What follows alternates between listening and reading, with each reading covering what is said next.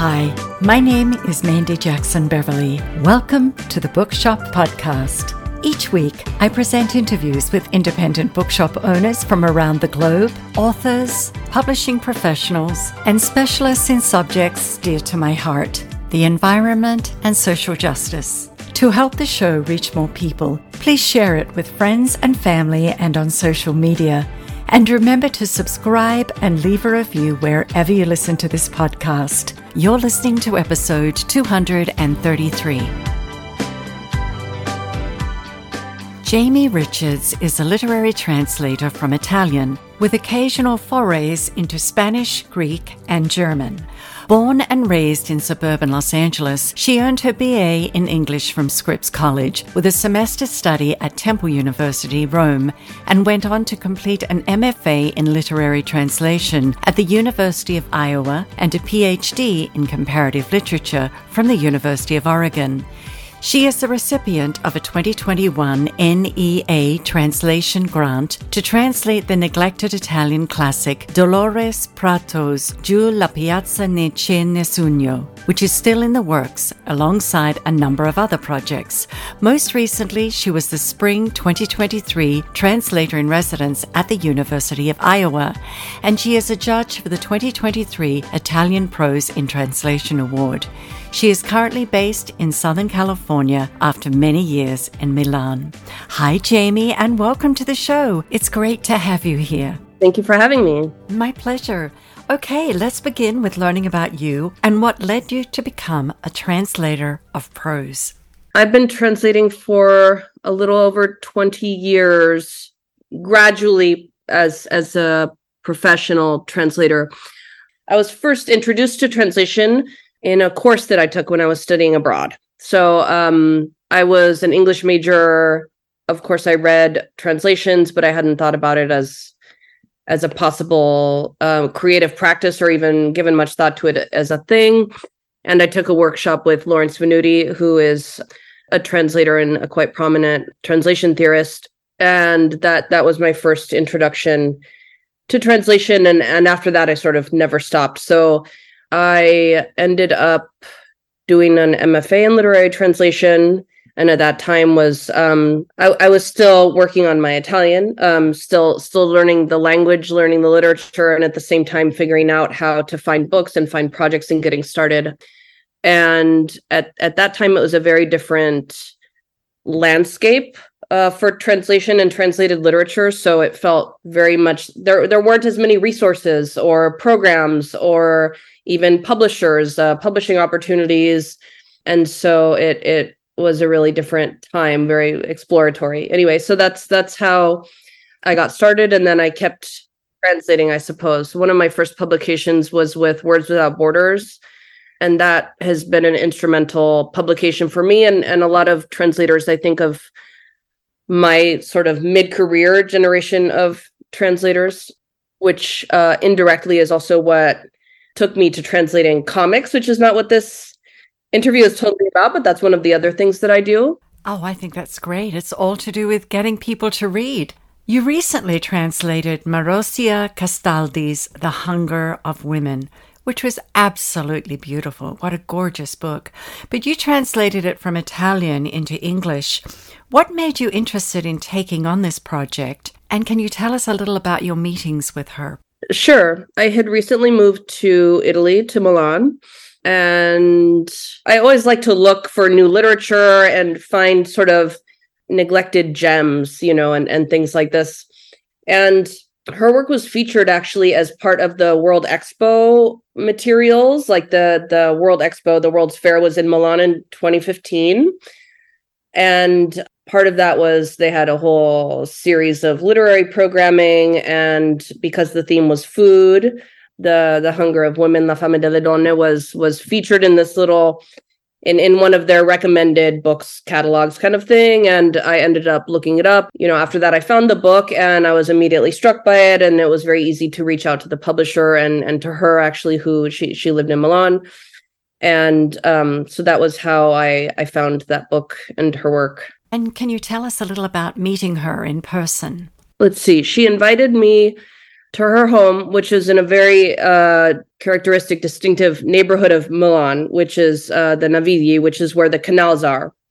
I mean, it's not like the canals of Venice, but Milan has these two canals basically that are also it's a really vibrant neighborhood where the nightlife is and so on. And a lot of the older homes in the city are there. And so she lived in one of these types of homes, which is always a difficult thing to translate because they're called case di ringhiera, which are characterized by, they sort of look like motels. Anyways, I'm rambling about that. But she lived in this very distinctive, beautiful, old building, and she invited me over, and I think I brought my husband with me. So we just had a conversation at that time. And she made us coffee and we talked about this and that, and we looked at her work a little bit. But she was really generous and open and kind, and that's not the relationship I have with all of the writers, I work with. Sometimes it's more or less distant, but she was immediately very so pleased that I was interested in her work and immediately started sharing everything with me. And did you get to see many of her sculpture pieces while you were there? Yeah, I'm not sure what her older work looked like, to be honest. But at that time, she was working on paper sculptures.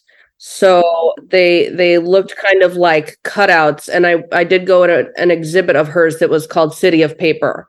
And it was based on these things. So some of them were like charcoal drawings on, I don't know what kind of paper, not huge. So a lot of these kind of shadowy silhouettes, some human figures that looked a little bit like the screaming figures in Guernica in Picasso, or and then images of buildings and stuff. So it was scenes from kind of an urban, like paper sculptures basically. And I don't know if she like exactly what other materials she worked with, just like clay. I actually don't know. Let's talk about her writing style. There are no commas, there are no periods, there are capital letters.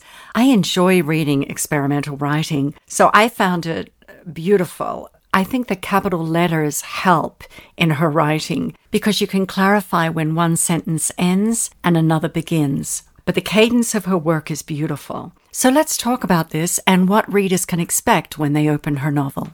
Sure. And also, if you have recommendations in that regard, that would be interesting to hear. Because I feel like a lot of the time when you see writers who are experimental with punctuation or syntax, a lot of times it's working with very long sentences, right? Or just having no endless phrases, right? A lot of commas and just sentences that might go on for pages. I feel like that's something you see more often, a kind of run on. And I think in some Romance languages and in Italian for sure, a lot of run on sentences connected by commas or, a feature, like a very common. Marosia's style is generally more paratactic, right? So these short bursts.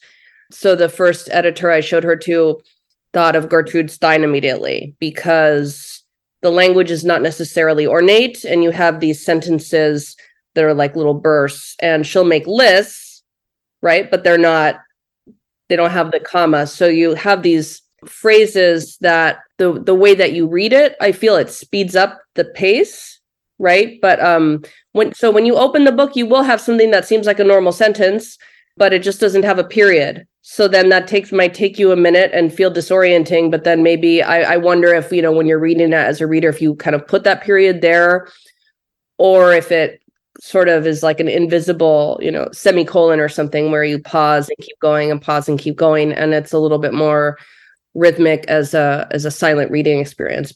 Yeah, and as I said earlier, the capital letters definitely help with the rhythm and the flow of the book and the flow of the writing. The book is filled with descriptions of food, her relationship with her mother, her relationship with her daughter, but mostly I felt that it was about her relationship with food. Did Marosia speak about this with you? So one of my regrets, which I sort of express a little bit in the afterword, is that I feel like I didn't get enough of a chance to work with her on this book and talk to her a lot about this book in particular.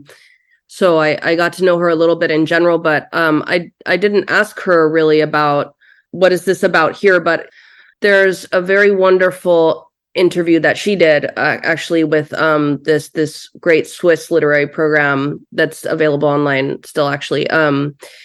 And she talks about how she doesn't really distinguish between types of appetite. And so if you think of, hunger and desire more broadly, it's sort of part of the same thing. I'm sure there's interesting work on this that I don't know about even at the philosophical level, right? Especially when you think of an excess of food and depriving oneself of food and what it means. As I say, she was affected by an eating disorder herself.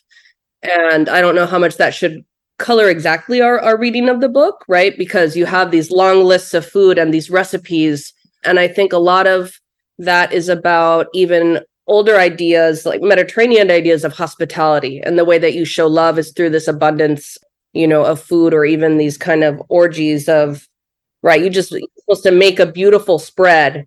And that's a certain kind of expression. And in the book, it's also about ancestral knowledge and what, is passed down, especially from, mother to daughter. And that is a kind of embodied knowledge really in these recipes and how they connect you to culture and family. And that's done in a really beautiful way. And I think that, personally, I think she thought about it, and I think that this is a kind of literary expression of that. And maybe some of the personal struggles that she had with it as well. I think sometimes it can be also, depriving oneself of food can be a kind of self-punishment for whatever reason. Throughout her work is very intense. And she has another huge book that is called My Hands in Yours, Dentro le mie mani le tue. And it's sort of about her mother's death. But I mean, it's a very, it's very long. And so a lot of her work is sort of reliving a little bit in these metaphorical ways, but some of these basic traumas of, her brother dying and her mother dying and those kinds of things. So that's not so much about food, but just the way all those things integrate. Yeah. The other topic that came up over and over again in the book is the sea, the ocean. And I couldn't help but consider this as a deep dive into her psyche. I think it was Jung that used to relate the sea and the ocean, the deep ocean, to the deepest parts of our psyche. What are your thoughts on this? Yeah, I think that's a really good reference to the sea as an idea. I think it's it's also a very literal thing for her. Part of this book and her work is a little bit placing this distinction between North and South and between these very different landscapes and the way that they're also psychic landscapes. So the landscape of Naples is very intense, very overwhelming, very beautiful, and filled with ups and downs, with hills and crags and rocks and crannies and these various stratifications, and it's very dramatic. And now I can't remember where she says this too, but it might be in something that she wrote about Milan. But Milan is very flat, and it's like it prepares you for death, and Naples, she said, like, it's so beautiful and intense, it's actually harder to create there. Which is interesting. So I think that the presence of the sea is everywhere. And I think part of the whole discourse about the Mediterranean as not only a geographical place, right, but also a cultural place and a psychic place is in there. Watching you as you were talking about North and South, I couldn't help but think North being the head and everything below being South. And I was thinking, I wonder if she was thinking about that when she wrote the book, the North and the South of our psychology. It's a fascinating book. And because of its complexities, I was wondering, how is AI affecting book translations? It's an interesting question, a bit of a different angle here. Something like AI can't cope with a novel like this, for example. It wouldn't know what to do with it. And I don't necessarily want to say that there's this dichotomy between the more inventive or artistic or aesthetically elevated something is, the harder it would be for AI to cope with. But I think like anything, it's kind of a tool, right? And you could probably have AI write you a book, I mean, you can, and you could use it to translate a book, but that will always require human oversight. So, I mean, the impact that AI is having on the field of literary translation, I think is pretty minimal, actually. I mean, at this time, I think that people can use it as a tool, like translators, right? The same way that it's a kind of sophisticated dictionary. Sometimes I ask it questions to help me find a phrase, or, how would we say this? But then, it's subject to these errors, right? So I can't remember what I asked the program to do when it came up with these totally fake references. And these are called hallucinations, right? The kind of problems that plagiarizing students have, where if AI doesn't know the answer, it'll just spit something out that looks plausible. And I think that that's still where it's at with language. Like if you tell AI to write you a sonnet about the sea, it might write something that's pretty good. And then if you have it translate for you, it might produce something helpful. But it really depends what that is. I think everybody has sort of recognized, at least in literary publishing, people recognize the value of human work, right? So in any case, I don't think it's given people anything to worry about too much. Yes, I agree. And I can't help but wonder what would happen if you put the hunger of women into an AI program, what would happen, because it will probably explode. Yeah, I don't think AI could handle all the emotion and the humanity within the book. Yeah. Now, the booksellers I've interviewed say that books in translation are becoming more popular. Personally, I love reading translated books. And I've said many times, there's something about the cadence of the phrasing that just draws me in. It's so different and unique.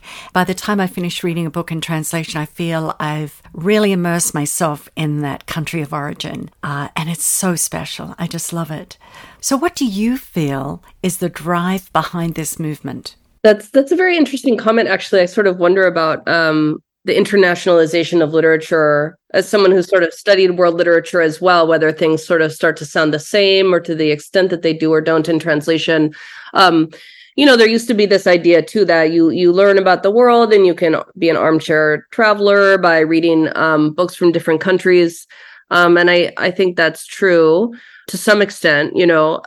I wonder how much it's true, right? Because I see that people still gravitate a little bit to things that they know or that they're interested in, and then you have to gradually push those boundaries. I think that we're really in a golden age, again, of translation, especially compared to when I started translating. Statistically, there are these surveys that show that like 50% of readers are younger, under 35. And I think that part of what's driving that is that there are a lot more translators. There's more development of the profession, and there are more opportunities to study translation and more awareness of it. And so that more people choose to do it or choose to try it. And there's more support for that. So on the one hand, you have more people translating. Within literary translation, there's also a movement to diversify translators themselves, get more people into it, and translate from a wider variety of languages, and so bring in more things and showcase more diversity.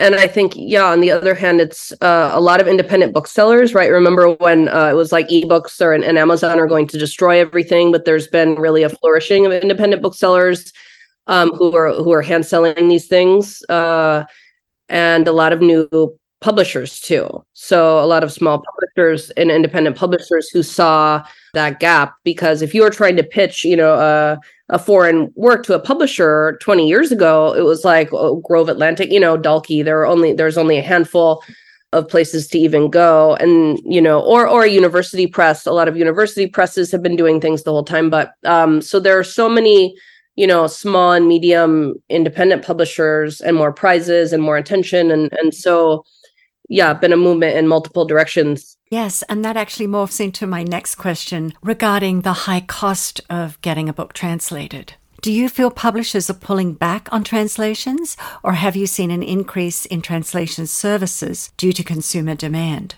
Well, the interesting thing about translations is that they cost more from a publishing perspective. You have to pay a translator at least, and you have to market, a foreign author who might not be able to, physically market. But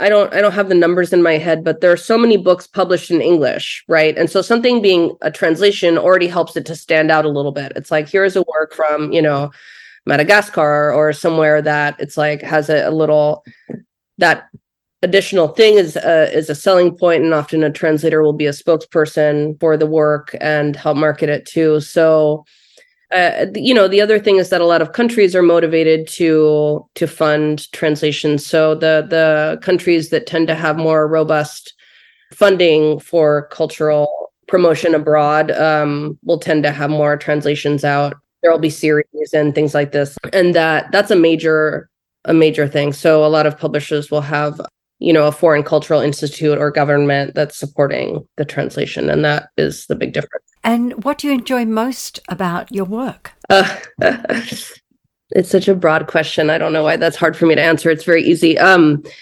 I like working with books in this very hands-on way, right? And I think translation was kind of a discovery for me, because before that I kind of drifted into it. And before that, I was kind of I liked reading, and I became an English major. So I dabbled in writing, but didn't really go anywhere. And it's a way to work with books in a very concrete way, but in that kind of private way where you're working with the language. And I love working with foreign languages. The one I really know is the one I work with the most, but, and so it gives me an opportunity to use that language too, to continue to use it, especially because, I lived there for a while, but then I moved back to the US recently. And so it's nice to keep up and keep using the language in that way, and keep up with the culture in that way. The other thing is that I did a PhD in comparative literature. So, research has always been part of what I like to do. And I think that over time, I realized that it wasn't always, the type of research you do as an academic, but it's just fun to find out stuff. And you always have to become a micro expert in some obscure topic for a day. And sometimes the stuff goes in and out, but all the research that you have to do is really fun and interesting. So you're always learning something. And that to me is the essence of life, always learning something. Okay, what are you currently reading? I read so many things at once.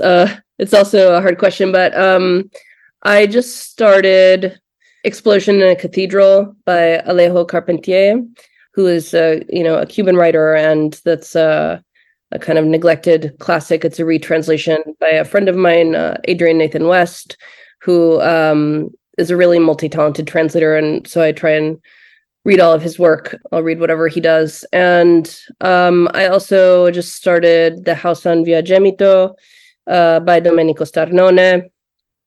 And Starnone is one of the, admirers of Castaldi's work also. And another Neapolitan writer who's big, also Jhumpa Lahiri has translated him. And this one is a quite big novel, important for him, translated by Una Stronsky. So those are the things on my shelf. Jamie, thank you so much for being a guest on the show. And I loved reading The Hunger of Women. It's a beautiful book. You've done a great job with the translations. And you are my first translator on the show. It was great chatting with you. Thank you. Thank you. You've been listening to my conversation with Jamie Richards, translator of Maroscia Castaldi's The Hunger of Women from Italian to English. To find out more about the Bookshop Podcast, go to thebookshoppodcast.com and make sure to subscribe and leave a review wherever you listen to the show. You can also follow me at Mandy Jackson Beverly on X, Instagram, and Facebook, and on YouTube at the Bookshop Podcast. If you have a favorite indie bookshop that you'd like to suggest we have on the podcast, I'd love to hear from you via the contact form at thebookshoppodcast.com. The Bookshop Podcast is written and produced by me, Mandy Jackson Beverly. Theme music provided by Brian Beverly. Executive assistant to Mandy, Adrian Otterhan, and graphic design by Francis Farala. Thanks for listening, and I'll see you next time.